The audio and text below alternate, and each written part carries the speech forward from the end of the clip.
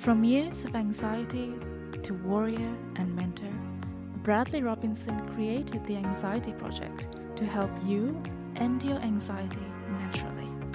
Let's mold the new you and let's end anxiety together. Welcome back to the Anxiety Project podcast, episode 242. I am Brad Robinson. Today, I'm really excited to share my conversation with Mark Matousek. This is really great. He is a best-selling author. He's a teacher. He's a speaker. He's written 7 books. Much of them are about spiritual growth in general, how to better your life, the lessons he's learned from his journey, not just from going to other countries like India, like Europe, but also interviewing hundreds of different people for Andy Warhol's magazine interview, which is, I think, interesting just in and of itself. You know, Andy Warhol is somebody I look up to, and he is a very passionate and bold artist, to say the least. But I'm excited to pick his brain about that, but also his new book, Lessons from an American Stoic, all about Ralph Waldo Emerson, somebody I'm not too familiar with. So I was excited to speak to Mark about why Ralph Waldo Emerson is somebody worth looking into. What lessons can we learn from this Stoic? And believe me, there are so many eye-opening lessons to learn, and I highly recommend you pick up Mark's book. It's available now. I think it came out yesterday. Yesterday. It's amazing. And so I'm really excited to share my conversation with him. So without a further ado, here is Mark Matousek. Mark Matousek, welcome to the Anxiety Project podcast. I'm really grateful that you decided to meet with me and talk with me today. Your book, Lessons from an American Stoic, is really interesting because I am not familiar with Waldo Emerson. And so I guess before we dive into this book and Waldo, could you just provide, with everybody who doesn't know who you are and is not familiar with your work, how did you wind up being an author, and how did you stumble upon Waldo to write his book? Well, I've been writing ever since I was a little kid, very young boy, about 7 or 8 years old. I first discovered that when I wrote about my experiences, I made more sense to myself. You know, like a lot of kids, I grew up very confused. I didn't have a lot of guidance around me. There was trauma, violence, and hardship in my family. And it turned me inward for the answers to questions that nobody was around to give me. So I discovered that when I put down my thoughts, my worries, my fears on paper, that it connected me to my core, and it gave me a sense of not being quite so powerless. So I really started as a writer at that age as a way of finding answers to questions that could help me understand myself and my world and my life. And that gave rise to my career, first as a reporter, someone getting stories out of other people, to turning inward as a memoirist, and eventually as a teacher. So there's been a real organic progression from myself as a wounded, confused little boy looking for answers, turning to my journal, to what I'm doing now, writing about Ralph Waldo Emerson, who was one of the great proponents of keeping a journal and asking ourselves questions as a way of waking up to the possibilities of our lives. And I stumbled upon him myself as an accident. I was a graduate student. I had heard of Ralph Waldo Emerson, but I hadn't really explored his work. And I just fell into a job as a research assistant for a professor who was writing a book about him, about his major essays. And I spent a year helping her just dig up old references and things, and it really gave me a sense of who this guy was, and it blew my mind. I had just never come across someone with that vision of human potential. Really, he was a human potential writer at his core. That was really his essence, and that spoke to me very, very deeply. It's what I was looking for my whole life. Mm-hmm. And you had a very traumatic childhood from what I read in the book. And so journaling helped you manage much of the distress and the chaos happening. And could you be more specific about that? Because journaling helped me in so many different ways for me um, face and confront the confusion of my life. But how has it for you more specifically? It's been radical for me. Radical. Realizing that when I put down my thoughts and feelings on paper, it gave me distance from them. They were no longer in charge. I could evaluate them with some objectivity, and it's in the distance between the page and one's eyes that insight happens. So when you get this stuff out of you, it gives you far more perspective and far more self-awareness. And what I discovered, Brad, was that even when things didn't change externally, as long as I could keep asking questions and examining it, I didn't feel powerless. So I realized that there's a certain power that comes from self-awareness. And that when I could get clear on where I was deluded, where I was making up things that weren't true, where I was exaggerating, aspects of my experience, there was less pain, there was less fear, there was less anxiety. Shining a light on the things that you don't want to confront, like the things lurking in the shadow aspect of the psyche. And yeah, that is massive. For me, I noticed that, like you were saying, writing the fears out decreased its power. And I think when they are circling within the mind, we create them to be more of what they are. It's like refusing to speak Voldemort's name. You're just actually growing the snake rather than, learning how to not only are you capable of even saying the name or confronting it, but you are capable of planning a strategy to actually get through it. And I think journaling is that process, I think. That's exactly right. Naming something gives it less power over you. It's the reason in the 12-step programs you start by saying, I am an alcoholic, I am a drug addict, I am a compulsive shopper, whatever it happens to be. When you give it a name, it's not quite so overwhelming. And that's the thing about fear, is it masquerades as truth until you start to question your thoughts about the fear. And when you get close up to your own fears, as anyone who does meditation knows, they reveal themselves to be masses of contradictions and beliefs and expectations and biases that you're not even aware of, and the fear diminishes. And so that's the beautiful thing about self-inquiry, is that we can actually change the quality of our inner experience by questioning our thoughts. It's like Byron Katie, the great spiritual teacher, says. She said, the mind is like a child. It believes what we tell it until we start to question what we're telling it. Absolutely. And so what writing does is it shows, what is your messaging? What are you telling yourself? How are you creating this inner experience that you're suffering with? What is your contribution? So we may not always be able to change what's going on. This is really important. It's not about always shifting conditions. Sometimes things suck. Sometimes you're in a situation that's just awful, but you can always shift your response to it.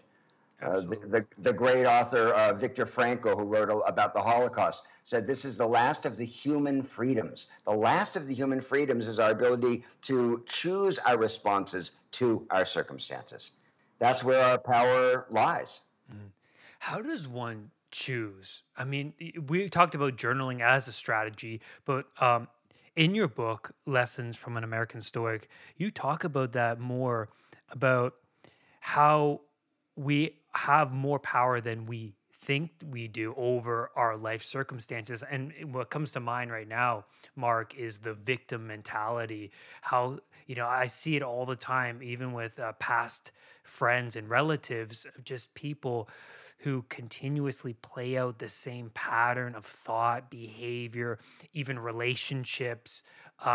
And they think that, they're dealt a bad hand. God, they're shaking their fist at existence.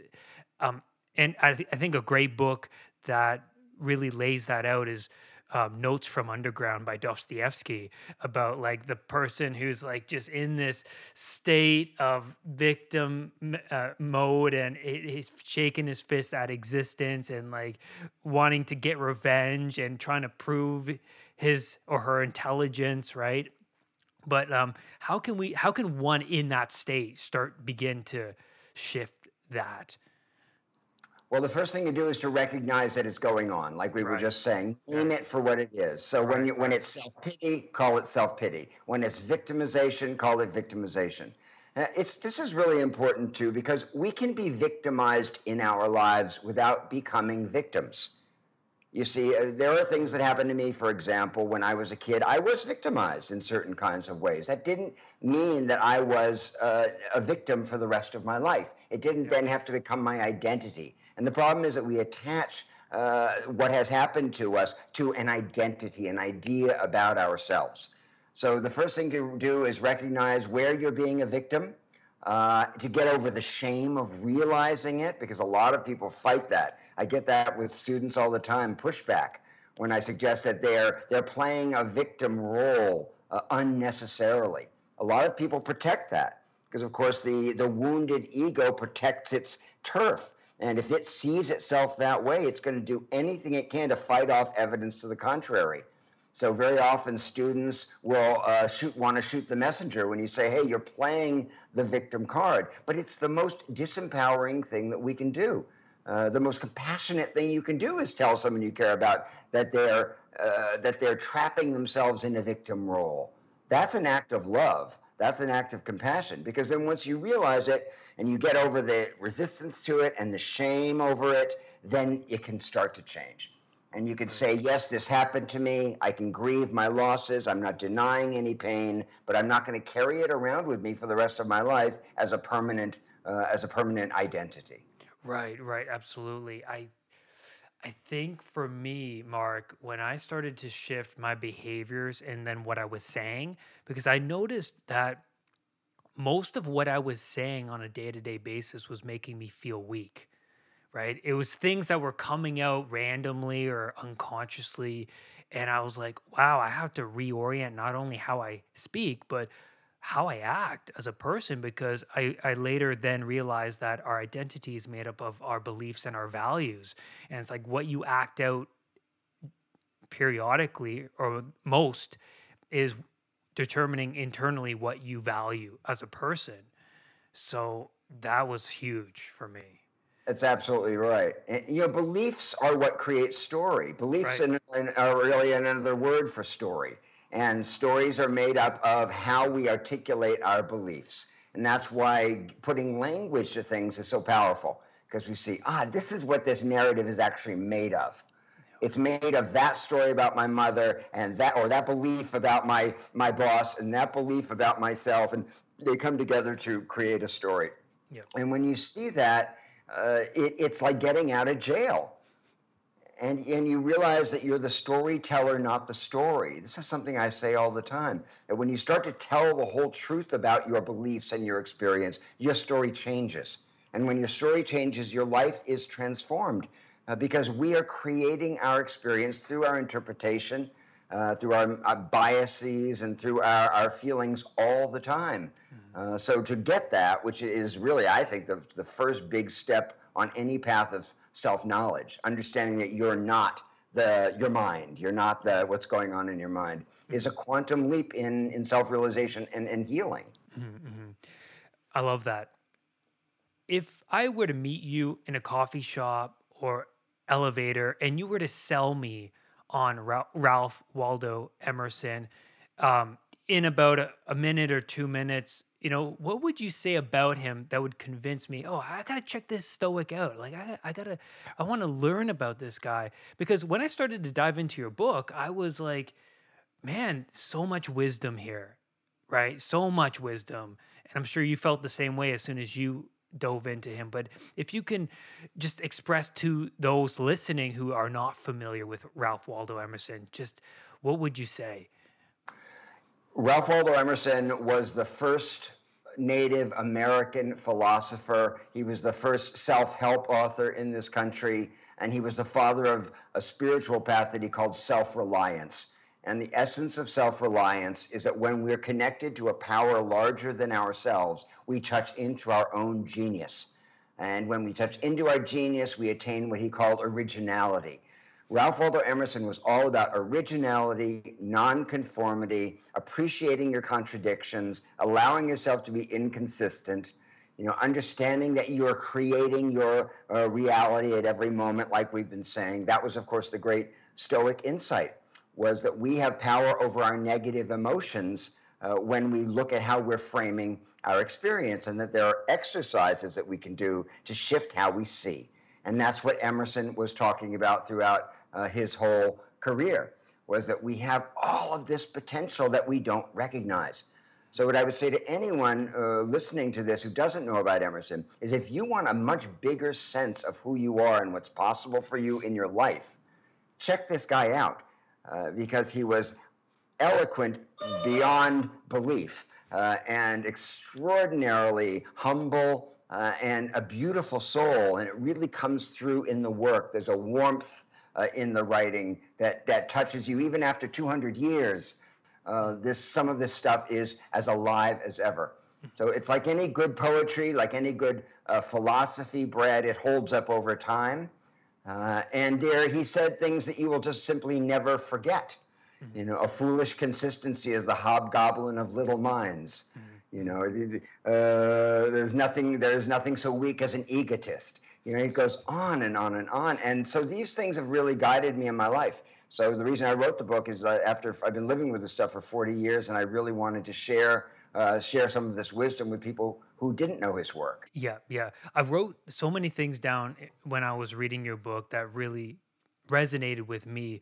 One thing is that Emerson taught that following the crowd is a mistake, and he valued separating himself from culture, from the society, and isolating himself in nature. So he valued nature, solitude, and stepping away from, I guess, what Freud would call the superego.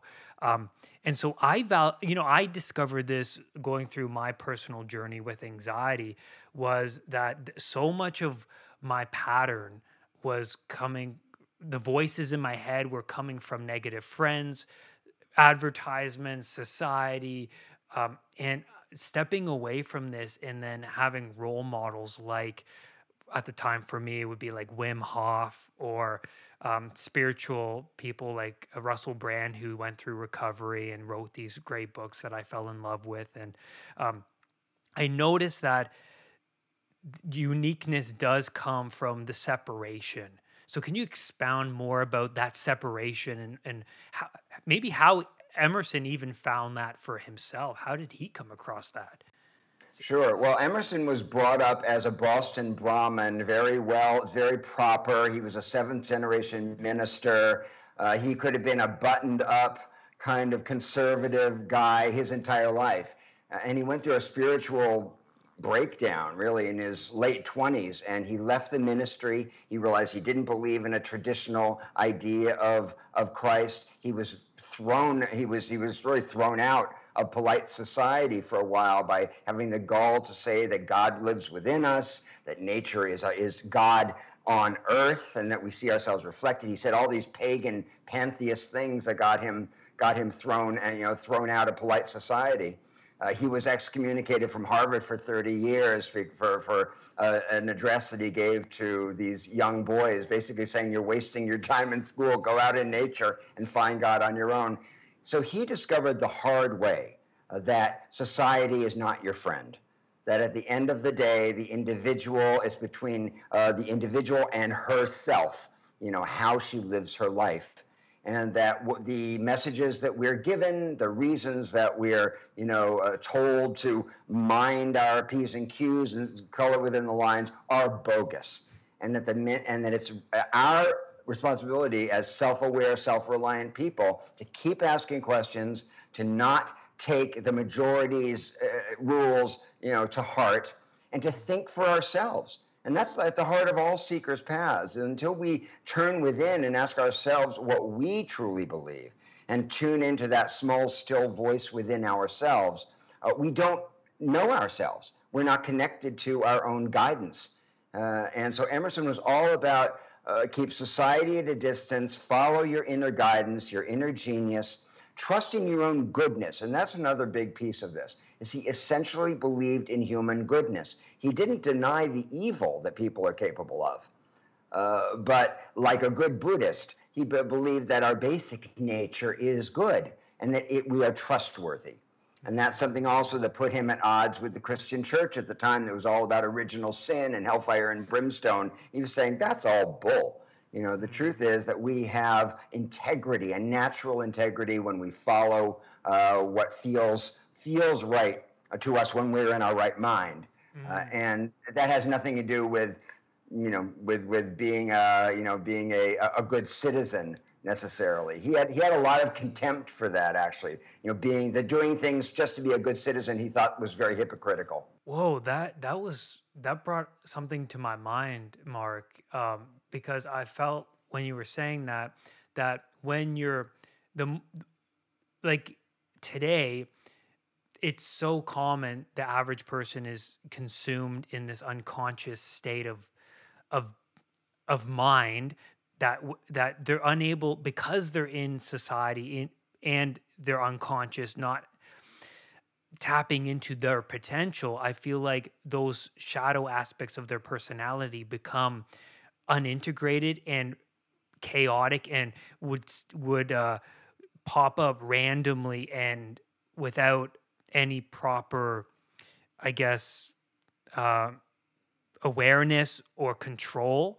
But when you separate yourself from society, it's like you have no other option but to confront those unintegrated parts. They come out, and then you start to learn how to be aware, but also let them go and release them. And I think nature, like you said in the book, will naturally, like you said, you had a fight with an ex-partner in your book, and then you were in the redwoods, and then like you were angry, and then all of a sudden you were like, oh my God, I'm not angry anymore. Like what was going on there?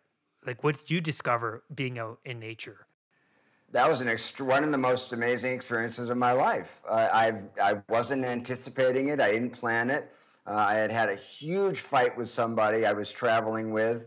I went walking through, as you said, this grove of redwoods, and I walked for maybe 5 minutes, and I realized that the rage I'd been feeling, which had been going on for weeks and weeks and weeks, was gone. Mm-hmm. My mind was calm. My body was relaxed. The anger in my belly was gone. And I realized that I had actually been healed by these trees. I don't know how it happened, but there was some kind of an exchange of energy that happened. Something shifted in me. And it was partly getting away from all of the messages out there, the noise that can keep you so turbulent and so anxious. For example, Brad, if I had called a friend in that moment and started complaining about what happened, I would have gotten more and more and more angry. So sometimes when you're looking out there for support from people, you get exactly the opposite of what you need. You get their anger. But by turning to the silence, turning to nature, turning away from culture and the ideas of what I deserved in that moment or what had happened to me, it brought a level of tranquility that I could not have ever really dreamed could just come over me all on its own. Right. And so what Emerson is saying is turn to nature, turn to silence, turn to your own depths, let yourself get quiet, consider your thoughts, notice what's going on, instead of plugging into the vociferous majority and just becoming part of the mob. So we live so much of our lives, particularly with social media, being part of a mob. We're the mob of the left or the mob of the right. We're just absorbing all of this information all the time, and it's extremely unnerving. And it doesn't bring out your best self. Yep. What it does is it turns you into another screamer on one side or another, disconnected from your own interior. Yeah, Yeah, no, I 100% agree. I find it absolutely remarkable that when I am maybe eating without any distractions or when I'm just sitting with myself, the things that come to my mind, Mark, of like unresolved things, to-dos, um, it's I find it so fascinating because I can go to each thought one by one and kind of resolve them, and then until the point where like no other thoughts come, and I'm like kind of sitting there and I'm feeling pretty good. It's like like imagine if I didn't sit there by myself, I would have just turned on the TV or whatnot. But then sitting like lying in bed at night, it's just the thoughts would come up, right? And I think that's true with people who have anxiety.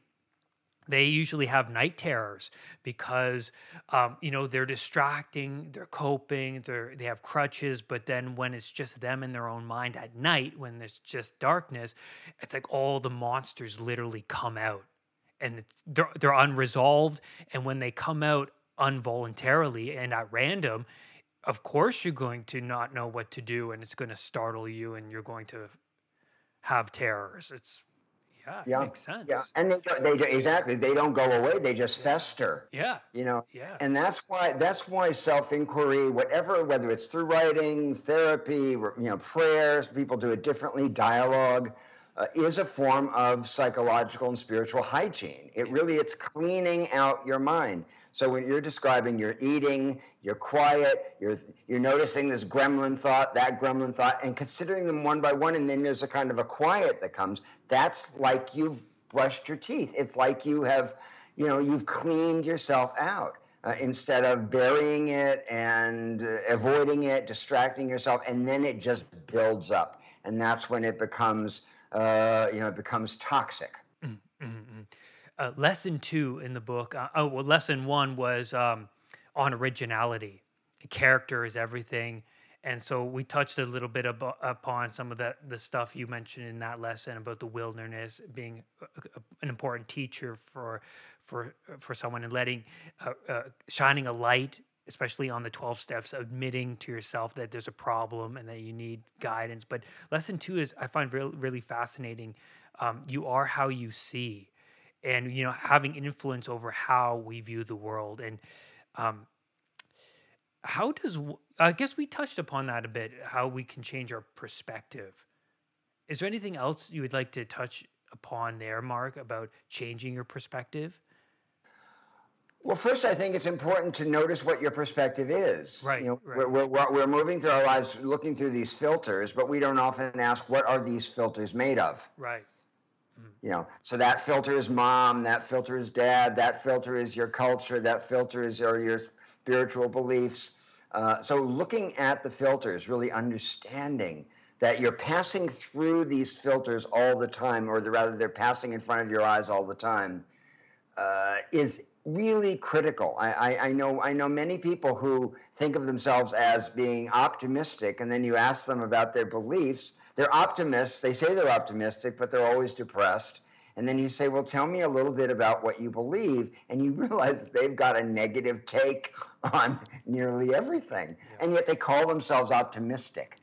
But so it's understanding, do you have a pessimistic view of things? Are you fundamentally optimistic? And then asking yourself, what are the ideas, the expectations that go into creating that filter?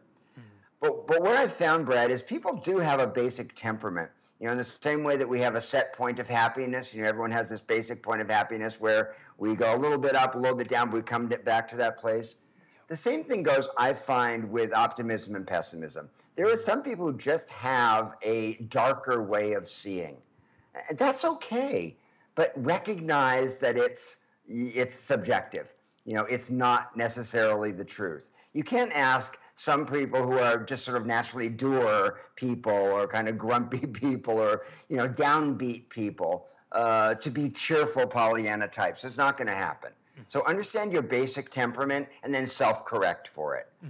Because there's another danger in being Pollyanna, and in being somebody who just rose-colored glasses and everything looks great all the time. You can miss a hell of a lot. So it's really important to know what your handicap is, so to speak, and then self-correct for it, and try to come to some level of baseline of reality. Mhm. And then lesson 3, non-conformity, building your own world. And you know, I liked what you said in that chapter about being too nice and being naive. And this was someone I was, being walked over. Something also in Dostoevsky's Notes from Underground. That main character was being walked over. He was naive, narcissistic, and just he had no boundaries as a person, and that was my old self to a T. I had no boundaries, and I think, uh, can you expand on that a little bit, Mark? Because I find that to be really fascinating, and particularly assertiveness training. How does one even go about that to not be so nice? To not be so nice. Well, Emerson said, "Don't be too good." Too good, Uh, too good. yeah, don't be too good. And he said, "A little wickedness is necessary to build muscle." He didn't like hypocrisy, virtue that was kind of forced out of you for public show or to be seen as good. So he said your goodness must have some edge to it, else it is none. So what that means is recognizing with humility your own limitations, the limitations of your compassion and your empathy, the limitations of your ability to be kind all the time, and really questioning what goodness means. Is it good to be obedient in an unfair culture? Let's say if you're part of a society where there's radical injustice going on, is it good to obey an evil system? Obviously not. But that's often what happens. And at the time of Emerson's life, slavery was still happening. He lived through abolition and the Civil War. So a lot of very respectable citizens were slave keepers. So what does that mean about being good? Who calls good? Is it the right? Is it the left? Is it the middle? Is it the slaveholders, the abolitionists? So we really need to question our own values and what our own integrity is made of. Is it made of being obedient? Or is it made of standing on our own and having the willingness and the courage to stand apart and speak with our own voice? Very often, goodness is very unpopular. Think of the scorn that gets heaped on people who are doing good. Look at someone like Greta Thunberg, the wonderful, Swedish activist. She is mocked. She's made fun of. People criticize her. This 16-year-old girl or 18 rather, for getting out and fighting for the planet. So sometimes to be good, it means inviting a lot of opposition, and it takes courage. It really does, and that's why it's important to know what you're fighting for, so that when the opposition comes, you're confident in your own position. That's so good. It makes me think of the archetypal hero, because the hero archetype in like Bilbo Baggins or Harry Potter, for example, they break rules, but they do it in service of this higher good. It's not like they're actually bad people. They're actually rule breakers. But, Bilbo has to learn to become a thief in order to, save the Misty Mountain, or Harry Potter has to learn to break school rules in order to, save culture, essentially, Hogwarts. So I think that's so interesting, and like breaking rules at the appropriate times in service for what it's almost like a leap of faith as well, because a lot of times people don't get to that point because of fear, right? They can't make that jump. Yeah, it's like the American civil rights leader John Lewis used to talk about good trouble. Get into good trouble. It's that's something that we have to remember. Sometimes, moving toward the needle toward justice, or moving it toward healing, or toward means going against and cutting through a lot of negativity. Think of Jean Valjean in Les Miserables, who steals bread to feed his family. Is this an evil person? Right. Obviously not. Right. And the whole point of that novel is, what is wrong and what is right? What is goodness and what is evil? Does it come from what society tells you, or does it come from what your heart knows to be true? Right. Absolutely. And then I would like to move on to lesson 5, because resilience was something that really spoke to me in the book. And I actually wrote a quote down here that really it connected with me. The quote is, "The water drowns ships. The water drowns ship and sailor like a grain of dust. But learn to swim, trim your bark, and the wave which drowned it will be cloven by it and carry it like its own foam, a plume and a power." And for me, I think fortitude and resilience, this was what built upon a lot of my self-respect, Mark, as a person, because I had none. So can you talk a little bit about resilience, and why was it that Ralph Waldo Emerson valued resilience, and how he came to find it? Well, resilience has a lot to do with following nature. Like that passage you just read says, until we surrender to nature, until we move with nature as opposed to away from nature, we're going to be in conflict with forces greater than we are. And that resilience has a lot to do with the humility of knowing the limitations of our power. So with resilience, you want to know what you can do, and you want to be very clear on what's outside your control. Otherwise, you're going to be fighting battles that you cannot possibly win. And that is a recipe for burnout and breakdown. So resilience means admitting who you are and looking at conditions very clearly so that you can then lean in. And that's what I mean by surrender. Surrender isn't about resignation or complacency. Spiritual surrender is the wisdom, it's the grace of moving with the direction of nature and leaning into it, the way the person who is on that boat does on a stormy sea. Anyone who's been through a crisis knows that that fighting the crisis, fighting what's going on, is not going to do you any good. You really have to acknowledge what's going on and move with it for there to be any kind of balance or healing or resolution. Move with it. And then lesson 7 on courage. Another big part of what I found for me to be the answer in life's chaotic nature. I mean, learning how to confront fear, Mark, for me actually built upon not only my tolerance, but also that self-respect, like I said earlier. But what did Waldo what was his take on fear, and what can we learn from him about it? Well, his Aunt Mary Moody Emerson was his first great teacher. She was this amazing little self-taught woman. And she said, always, always do what you are most afraid to do. So that was ingrained in him. Right.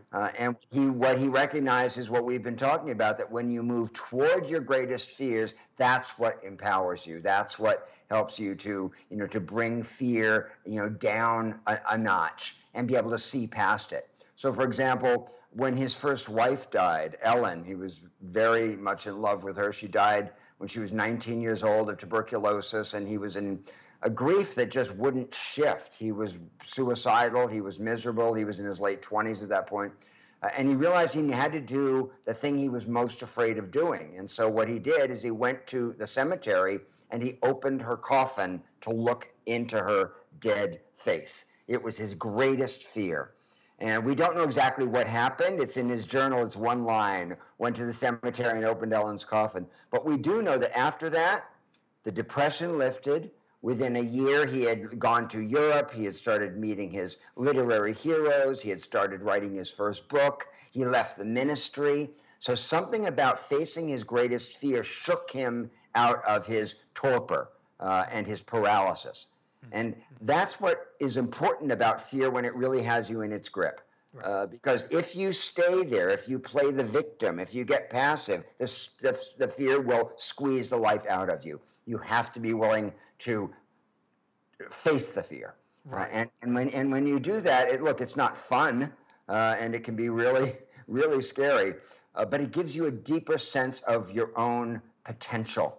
And another important thing that Ralph Waldo Emerson said about courage is don't compare your courage to someone else's.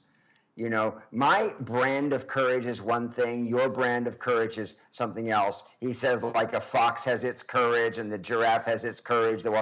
We each have our own form of courage. So, for example, for one person would rather go off to battle than get in front of a group and do public speaking. And people have sliding scales of what terrifies them. So don't compare your courage to somebody else's. For some people, just getting up out of bed in the morning, going to a job that is scary to them, or can be as great as somebody else, jumping out of an airplane.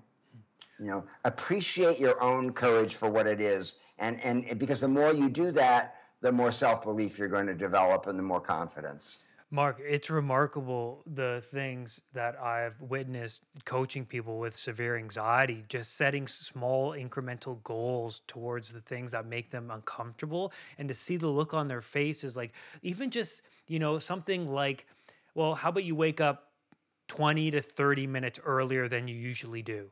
Right. And they like after a week of it, they're like, hey, look at me, like I did something that I thought I couldn't do. And how about you do another half an hour? And then, 3 months, 4 months down the road, they're like, I'm getting up at 5:30, and it's just a look on their face, right? It's just something so simple like that. It's remarkable how it changes people's lives because they just didn't know they had that potential within them. They just thought they were just dominated by this habit that they can't break, or this funk that they can't get out of. It's stunning. I'm glad you brought up the word habit. I was just going to say a lot of it has to do with changing habits. There's a wonderful book out, you may have seen it. It's called Atomic Habits by James Clear, and he talks about how making very small changes on a regular basis has this incremental effect and can lead to enormous shifts in your life. Small things like getting up 20 minutes earlier and seeing, oh, I can do that.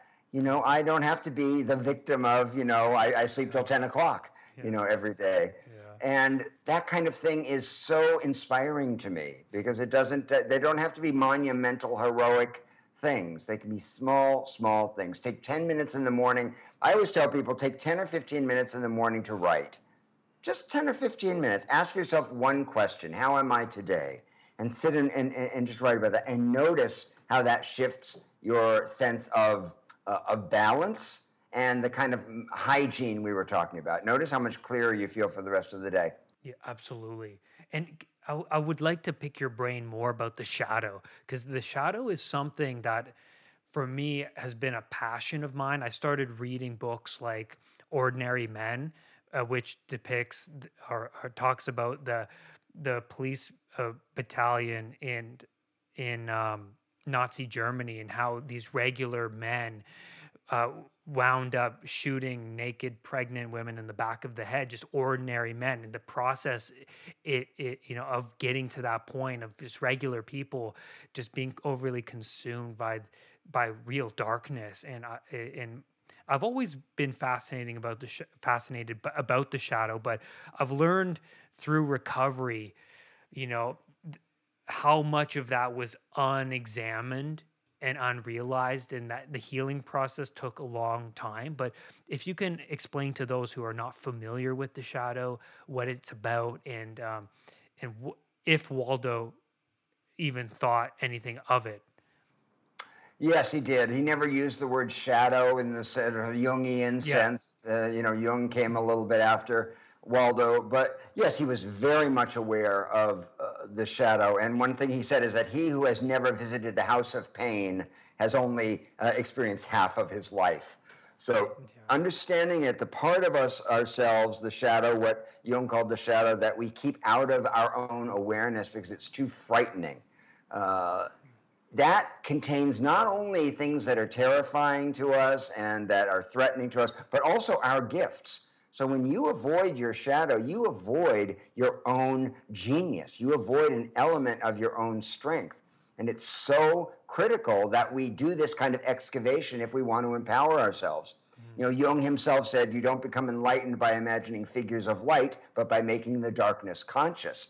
If we don't make the darkness conscious, it's like wasting half of who we are. All of this energy gets wasted suppressing stuff that actually has a lot of life to it. So looking at the shadow means being willing to look at the parts of yourself that cause you shame and fear, terror, dread, rage, embarrassment, but also things that may just cause you confusion because they don't fit in with your own culture. So for example, a woman who is an artist who lives in a repressive culture and suppresses that because it's not permitted in her culture, will end up burying her greatest strength in the shadow because it's just too painful to look at. Yeah. So it's really allowing the things that we put under the rock, so to speak, to shine the light on them so that we see what's really there and what is it telling us. Because the shadow is one of the elements of our own shadow, are some of our greatest teachers. Yeah. And when we don't look there, we really are depriving ourselves of a real asset in our lives. Mm-hmm. Absolutely. No, when you were saying that, I was thinking about the great artists I actually admire, like Picasso or Caravaggio, who were very, in touch with their shadow, and they were bold, and people were offended and appalled by their work, and later their work became legendary and masterpieces. But Caravaggio was a drunk, and my favorite painting of his was the Taking of Christ, so dramatic, and just his art was so, he was a dramatist, but he was his lifestyle was so chaotic. He was arrested, like God knows, dozens of times, and so I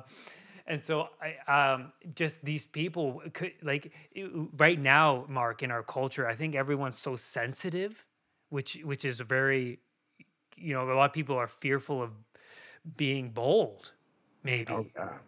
Oh, absolutely. Yeah. That reminds me of a story that I tell in the book, actually, around originality. Someone was painting in a painting class, and her work was just kind of blah and neutral and didn't have any kick to it. It was workmanlike, but it wasn't really original. And her teacher suggested that she start using black on her canvases because they were all kind of paisley colors. And so she started using black, and suddenly her painting got really edgy and interesting and unique. It's like she unleashed this whole thing in her, and she became a memorable, quite good painter. Yeah. But she avoided the black. So you see, the metaphor is obvious. When we avoid the black in ourselves, we lose depth, we lose definition, we lose edge, we lose intensity. So it's really about not being afraid of that. And that goes back to what we were saying about goodness. When you kind of impersonate this goody two-shoes, you're not only not believable or particularly likable, but you lose your own power. Yeah, absolutely. I do have to ask you before we conclude our conversation, Mark, about, speaking of art, Andy Warhol. You worked as, I believe, proofreader, right, for his magazine Interview. And I want to ask you about Andy because I just saw an exhibit of him here in Toronto, of his works. And, my fiance and I, we went, and she's a big fan of Andy as well. And so am I. And his work is bold, bright. Like, what can you say or what can you not say about him? Like, he's just unbelievable. But what was your experience like, and how did you wind up being a proofreader for him? Oh, yeah. Well, that was a funny story. A friend of mine knew the guy who taught aerobics to the editor of Interview. I had gotten a master's degree in English, and I came to New York to be a writer, but I needed a job. So I went in and I started as a proofreader at Interview magazine, and I ended up being a senior editor after 3 years. And being around Andy was a huge education for me. Talk about rule breakers. Talk about someone being willing to be original. He used all of his weaknesses to his advantages and turned them into strengths. Yeah. So, for example, he was prematurely bald, so he started wearing these crazy wigs. They became his trademark. He wasn't a particularly good draftsman, so he started tracing photographs and painting on them, and that became his signature style. So I learned from him that originality comes from optimizing your limitations. It's not about trying to imitate somebody else. That's the kiss of death, and you're going to end up a mediocrity. So I learned a lot from Andy. He was a difficult person. He was a crazy person to work for, but I got to meet a lot of fascinating folks. I worked there for 3 years, and I got to interview a lot of really interesting people, and to really see up close, what fame really looks like. What it is and what it isn't. After 3 years, I got the hell out of there as fast as I could. It wasn't my particular world, but I'm sure glad that I did it. And he was a genius. There's no question about it. Love him or hate him, the work stands alone in its uniqueness and its singularity. I agree. I remember seeing his sketches of the nude males that he did. I was just blown away because I couldn't imagine at the time, how this would have been viewed by the public. Homosexuality at the time must have been very sensitive, and him to draw these sketches, I would have been, like for me, I thought that was remarkable that, these great people that I admire go outside. Even great comedians today, they go outside and they cross the line, and they wind up to be the best or legendary. And if they don't cross the line, they're not doing their job. Yep. Particularly as a comedian, nobody wants to go hear a polite comic. Yeah. You go there to watch them break things. Yep. And I would argue the same thing goes for any kind of art. You want a real artist wants to break things. We want to disrupt things. We want to make, things, we want to create some turmoil. And so Andy drew those naked men, sure, but then he took videos of these porn stars and, and said, this is art, or he put a camera on the Empire State for 24 hours and said, this is art. People say, no. But of course, there's no such thing as bad publicity. He was one of the first arbiters of that. And getting noticed was his primary aim. Yeah, he's amazing. I love him so much. Any last words, Mark, before we conclude? I really much enjoyed talking with you. You have a lot of great wisdom, and you've been doing this for a long time. I suppose I would like to ask you about your other works, because I am interested, because I really love the book, and I encourage everyone listening to go and pick it up. I think it's pre-order right now, I believe. It's on sale tomorrow, actually. On sale tomorrow. Congratulations. So go pick it up. But I'm interested, and I'm curious to ask you about your other works, Mark. What have you written about before? And I'm just curious because I'm interested in more of your stuff. Yeah, well, my first 2 books were memoirs. The first one was called Sex, Death, Enlightenment, and it was about working at Interview Magazine, having a personal crisis hit, and then going to India and living in ashrams and monasteries, and really asking, where does value lie? What do I really care about? I had been in this fast-track New York career, and then it didn't mean anything to me anymore, and I went into a real existential quandary for about 10 years. So that book, Sex, Death, Enlightenment, is about that. Then I wrote a book about looking for my father called The Boy He Left Behind. My dad left when I was 4 years old, and I never knew him. So I've written 2 memoirs. I wrote a book called Ethical Wisdom, which is really looking at what makes us good. That was the original subtitle, as we were saying earlier here. I've written a book called Writing to Awaken, which describes my writing method that I teach. I teach people how to get true to the emotional truth of their own stories and understand the beliefs that are shaping how they live.